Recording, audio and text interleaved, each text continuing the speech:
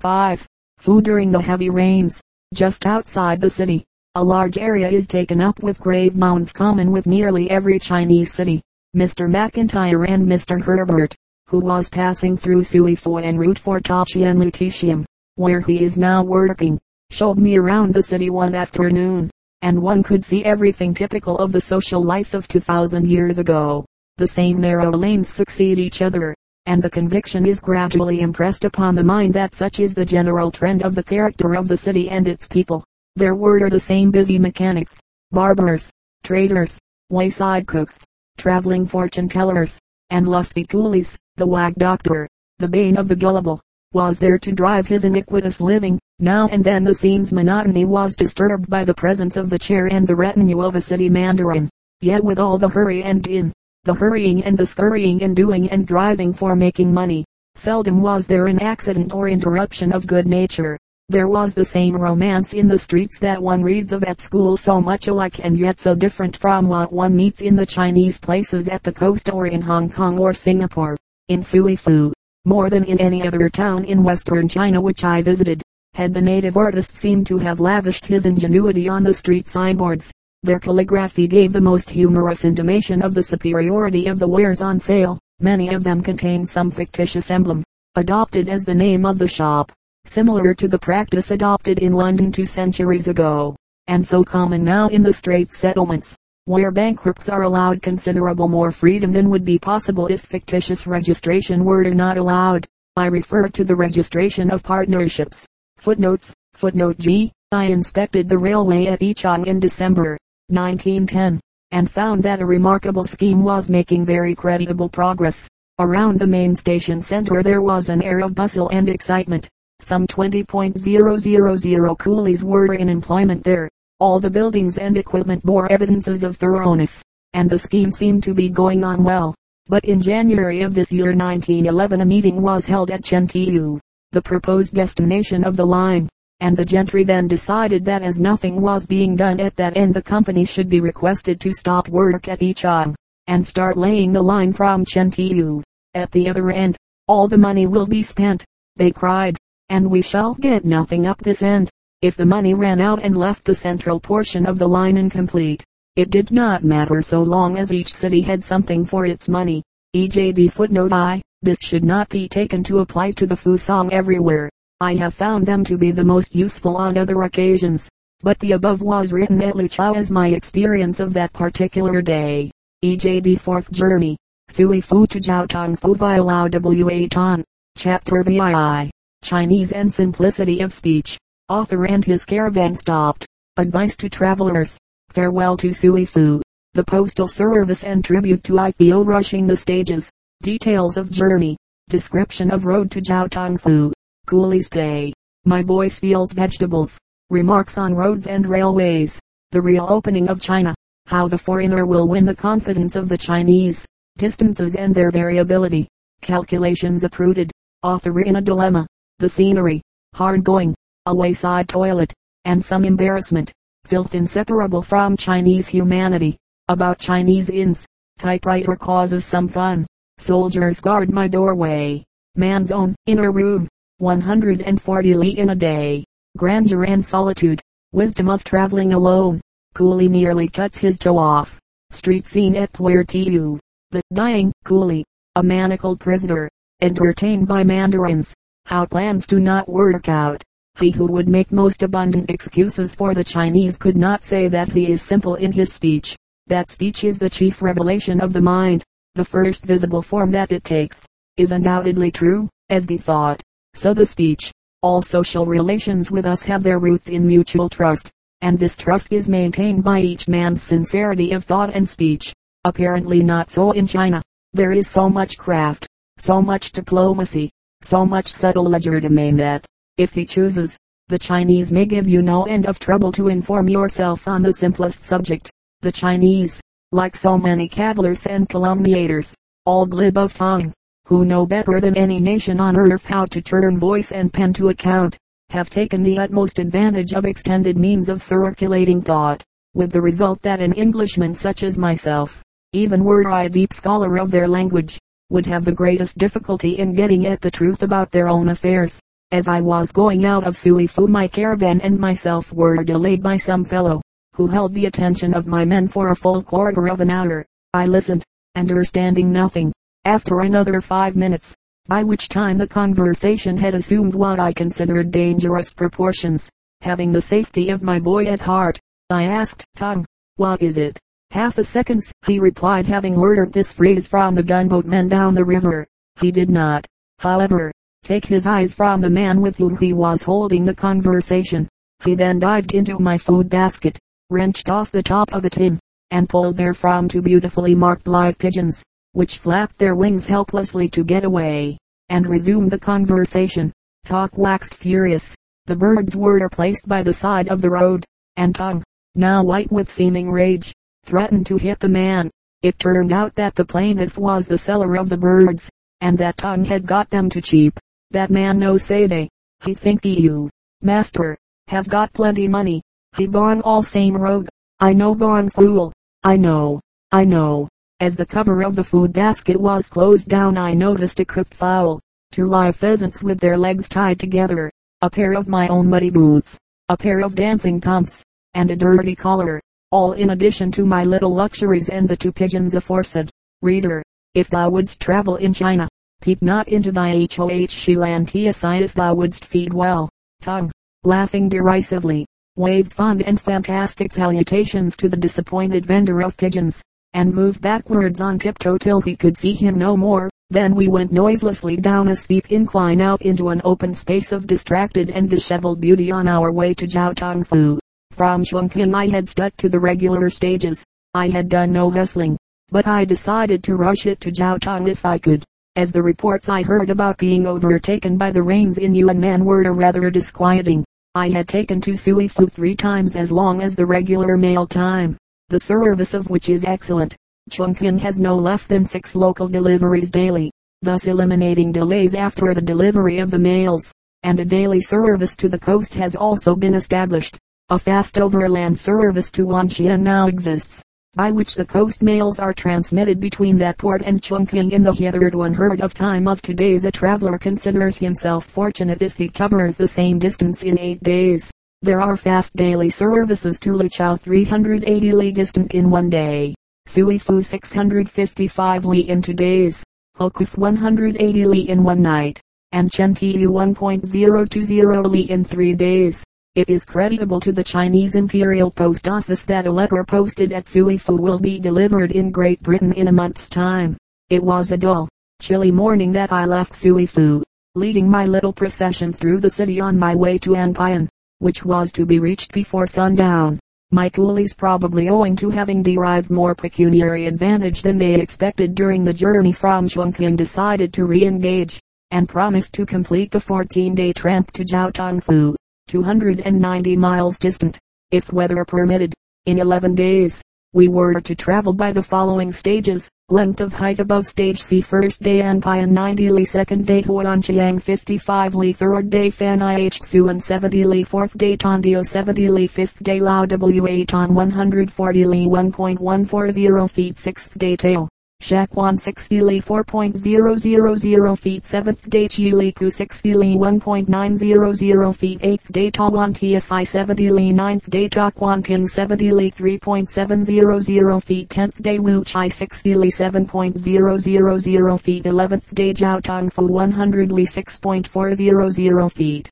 I knew that I was in for a very hard journey. The nature of the country as far as Tondio, 10 li this side of which the Sichuan border is reached, is not exhausting, although the traveler is offered some rough and wild climbing. The next day's stage, to Lao Wa Ton, is miserably bad. At certain places it is cut out of the rock, at others it runs in the bed of the river, which is dotted everywhere with roaring rapids as we are ascending very quickly, and when the water is high these roads are submerged and often impassable.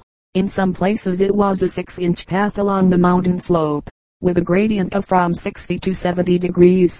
And landslips and rains are ever changing the path.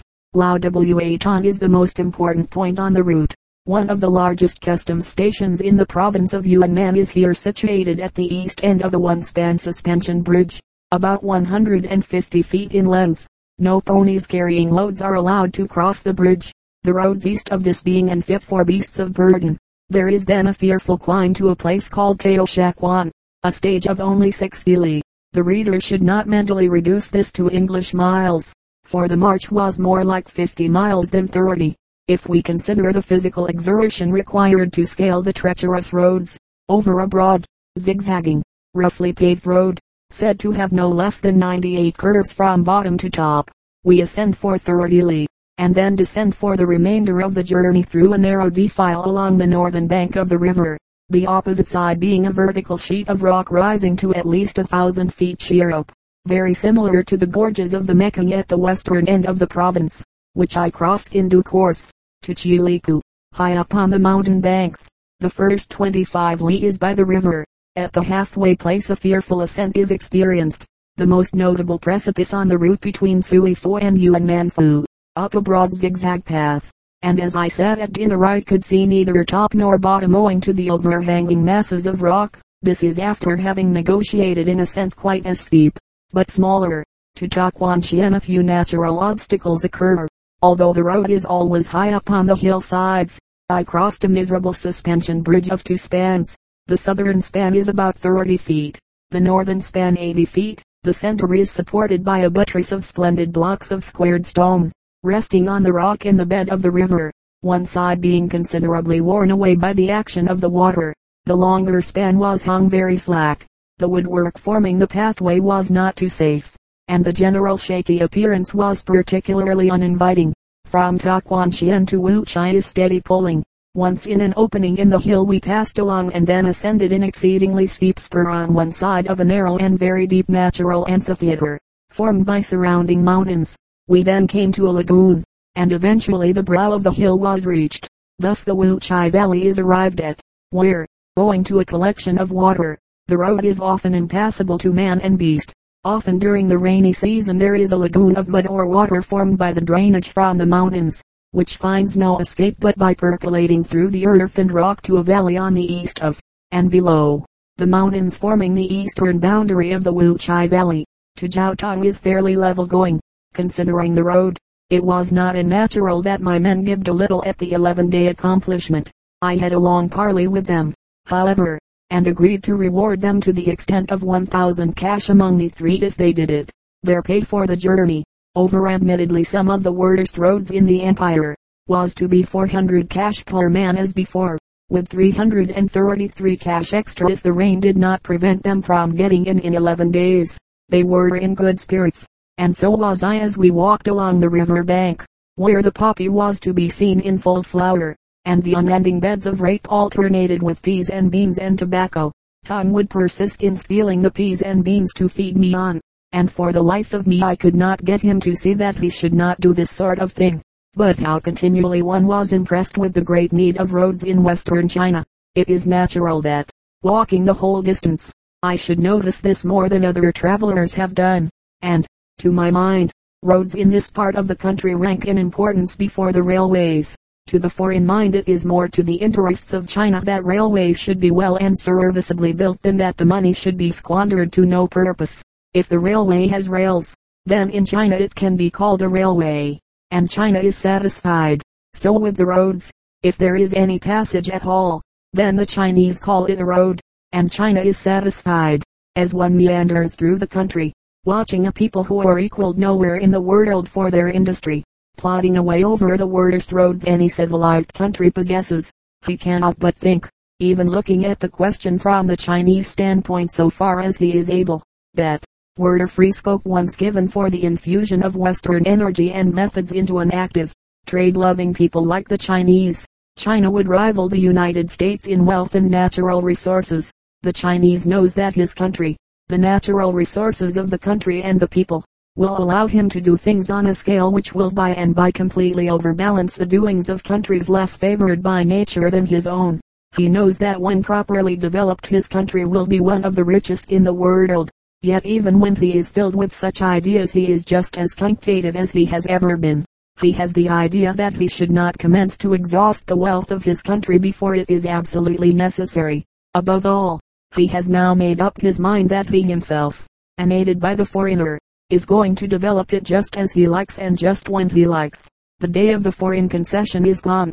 The Chinese now is paddling his own canoe, and it is only by cultivating his friendship, by proving to him by acts, and not by words, that the intrusion of privileged enterprises such as great mining concessions and railway concessions, in which the foreigner demands that he be the only principal, is no longer contemplated, that the day will be won. But it is equally true that only by combining European and Chinese interests on the modern company system, the real opening of China can be effected. Distances are as variable as the wind in the Middle Kingdom. The first 40 li on this journey were much shorter than the last 30, which took about twice as long to cover. I dragged along over the narrow path through the wheat fields, and, making for an old man, who looked as if he should know, I asked him the distance to my destination. His reply of 20 li I accepted as accurate, and I reckoned that I could cover this easily in a couple of hours. But at the end of this time we had, according to a casual wayfarer, 5 more li, and when we had covered at least 4 another rustic said it was 2 and a bit. This answer we got from 4 different people on the way, and I was glad when I had completed the journey. One does not mind the tule so much, it is the bit which upsets one's calculations. The following day, on the road to Huanqiang, I lost myself, that is, I lost my men, and did not know the road. I got away into some quaint, secluded garden and sat down, tired and hot, under a tree in the shade, where a faint wind swung the heavy foliage with a solemn sound, and the subdued and soothing music of a brook running between 2 banks of moss and turf must have sent me to sleep. It was with a dreary sense of ominous foreboding that I woke, as if in expectation of some disaster. Not a living creature was visible, and I doubted the possibility of finding anyone in such a spot. Never, surely, was there a silence anywhere as here. Seized with a solemn fear, my presence there seemed to me a strange intrusion. I looked around, moved forward a little, hastened my steps to get away, but whence or how I knew not. I knew this was a country of erratic distances. It was now getting on for sunset, and the continuous toiling up and down the sides of the difficult mountains had tired me. All of a sudden I heard a noise, heard someone fall, looked round and beheld Tung, perspiration pouring down his back and front. Oh, master, this gone very much bobbery. I make ye very frightened. I think perhaps master want ye make ye run away. And then, after a time, you know want ye catch chow. Chow? No, I could easily have gone without food for that night. I was lost, and now was found. I had no money, could not speak the language, was fatigued beyond words. What would have become of me? Miniature turret-like hills hemmed us in as in a huge park, with a narrow winding pathway, steep as the side of a house, leading to the top of the mountain beyond, and then descending quite as rapidly to Fanai-Chsuan. The coolies told me the next day the road would be worse, and so it turned out to be. At 5 o'clock a.m. a thick drizzly rain was falling, just sufficient to make the flagstones slippery as ice, and the European contrivances which covered my feet stood no chance at all compared with the straw sandals of the native. I could not get any big enough around here to put over my boots.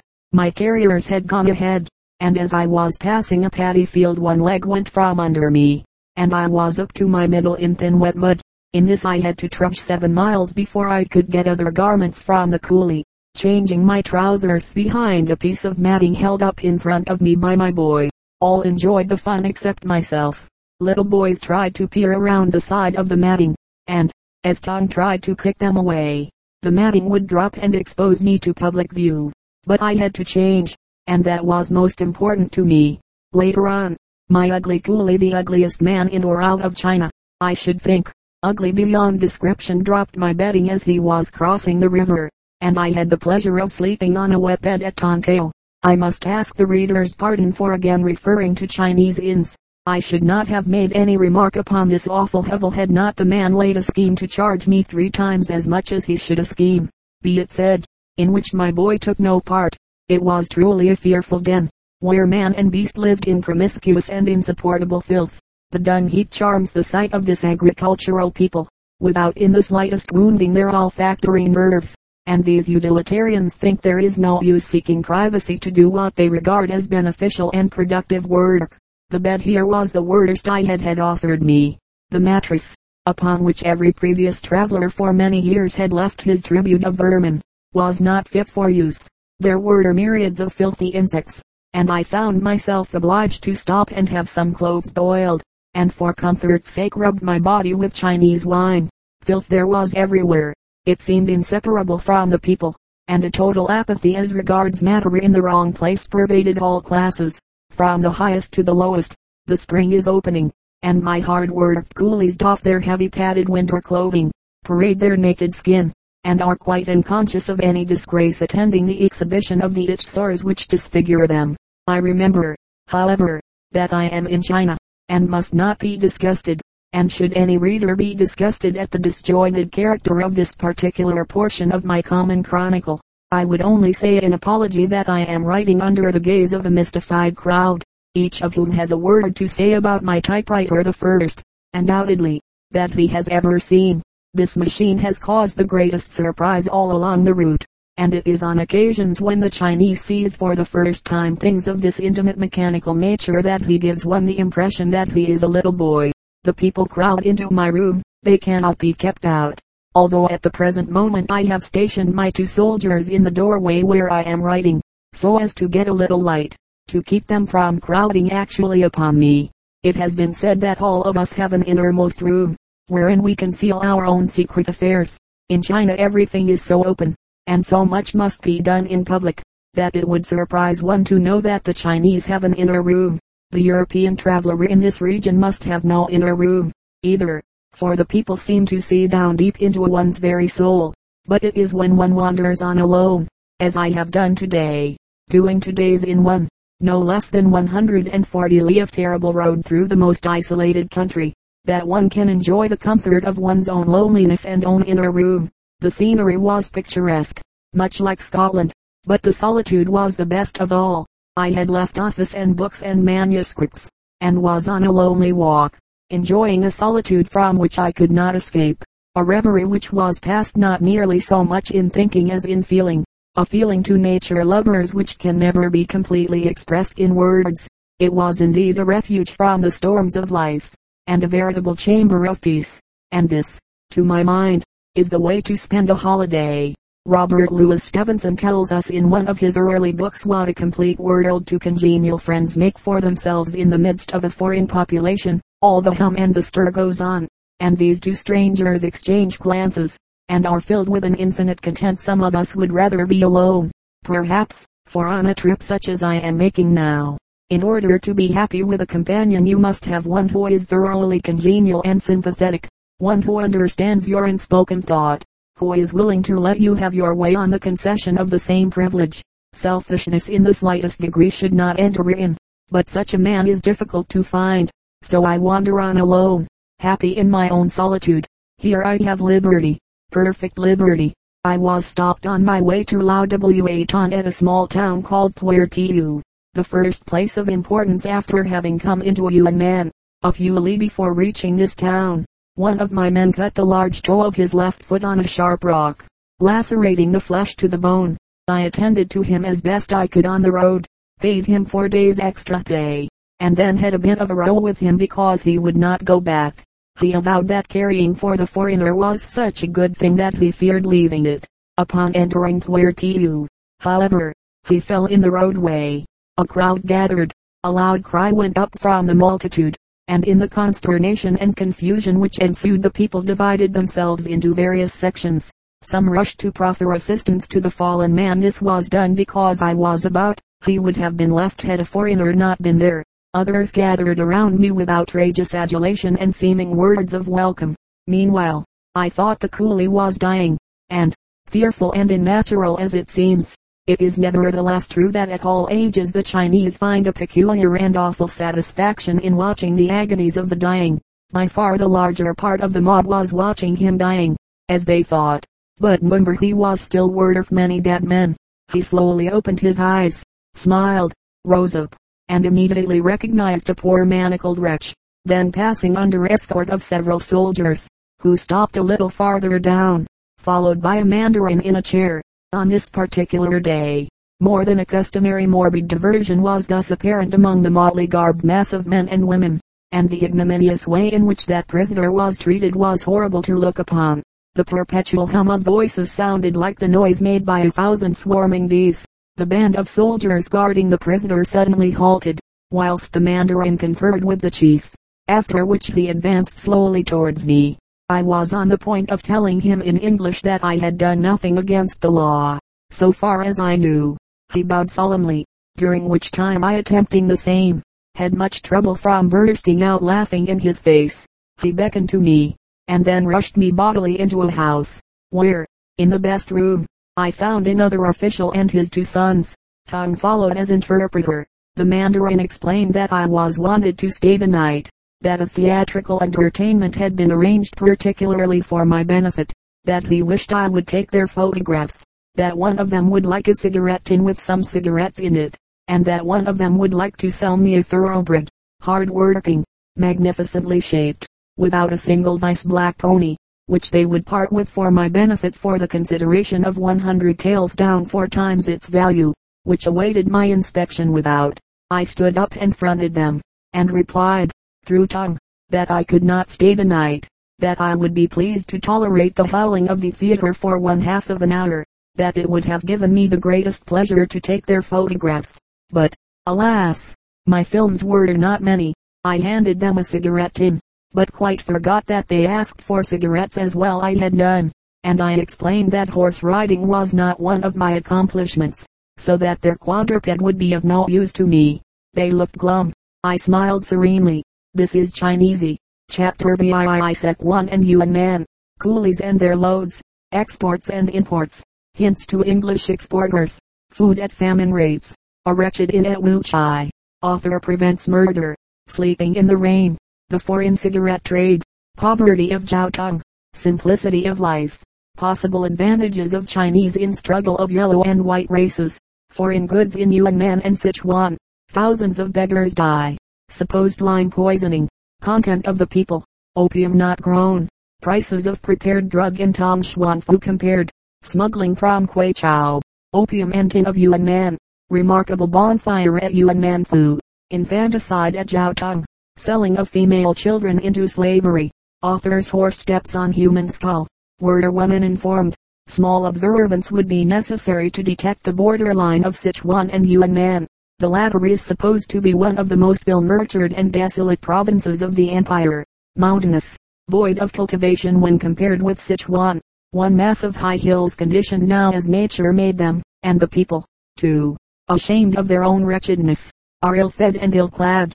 The greater part of the roads to be traversed now were constructed on projecting slopes above rivers and torrents, affluents of the Yangtze, and cross a region upon which the troubled appearance of the mountains that bristle over it stamps the impress of a severe kind of beauty. Such roads would not be tolerated in any country but China. I doubt if any but the ancient Chinese could have had the patience to build them. One could not walk with comfort. It was an impossible task. Far away over the earth, winding into all the natural trends of the mountain base, ran the highway, merrily tripping over huge boulders, into hollows and out of them, almost underground, but always, with its long white extended finger, beckoning me on by the narrow ribbon in the distance. True, although I was absolutely destitute of company, I had always the road with me, yet ever far from me. I could not catch it up, and sometimes, dreaming triumphantly that I had now come even with it where it seemed to end in some disordered stony mass, it would trip mischievously out again into view, bounding away into some tricky bend far down to the edge of the river, and rounding out of sight once more until the point of vantage was attained. Its twisting and turning, up and down, inwards, outwards, made humor for the full long day. With it I could not quarrel, for it did its best to help me with my weary men onwards over the now darkened landscape, and ever took the lead to urge us forward. If it came to a great upstanding mountain, with marked politeness it ran round by a circuitous route, more easily if of greater length. At other times it scaled clear up, nimbly and straight, turning not once to us in its self-appointed task, and at the top, standing like some fairy on a steeple point, beckoned us on encouragingly. At times it became exhausted and stretched itself wearisomely out, measuring in width to only a few small inches, and overlooked the river at great height, telling us to ponder well our footsteps ere we go forward. To part company with the road would mean to die, for elsewhere was no foothold possible. So in this narrow faithful ledge, torn up by the heavy tread of countless horses' feet beyond Loudwa Ton where horse traffic starts. We carefully ordered every step, looking down, sheer down as from some lofty palace window. I saw the green snake waiting for me, slipping. There would be no hope. Death in the river alone lay down that treacherous mountainside, and then, at times, pursuing that white-faced wriggling demon which stretched out far over the mist-swept landscape in incessant writhing and annoying contortions. We quite gave up the chase. It seemed leading me on to some unknown destiny. I knew not whither, only this I knew, that I must follow. And so each hour and every hour was fraught with peril which seemed imminent. But he who guards the fatherless and helpless, feeds the poor and friendless, guarded the traveler in those days. Mishaps I had none. And when at night I reached those tiny mountain seats, perched majestically high for the most part and swept by all the winds of heaven, I seemed to be the lonely spectator and companionless watcher over mighty mountain tops, which appeared every moment to be hesitating to take a gigantic dive into the roaring river several hundred feet below our lofty resting place. Some of the larger villages had the arrogant look of old feudal fortress,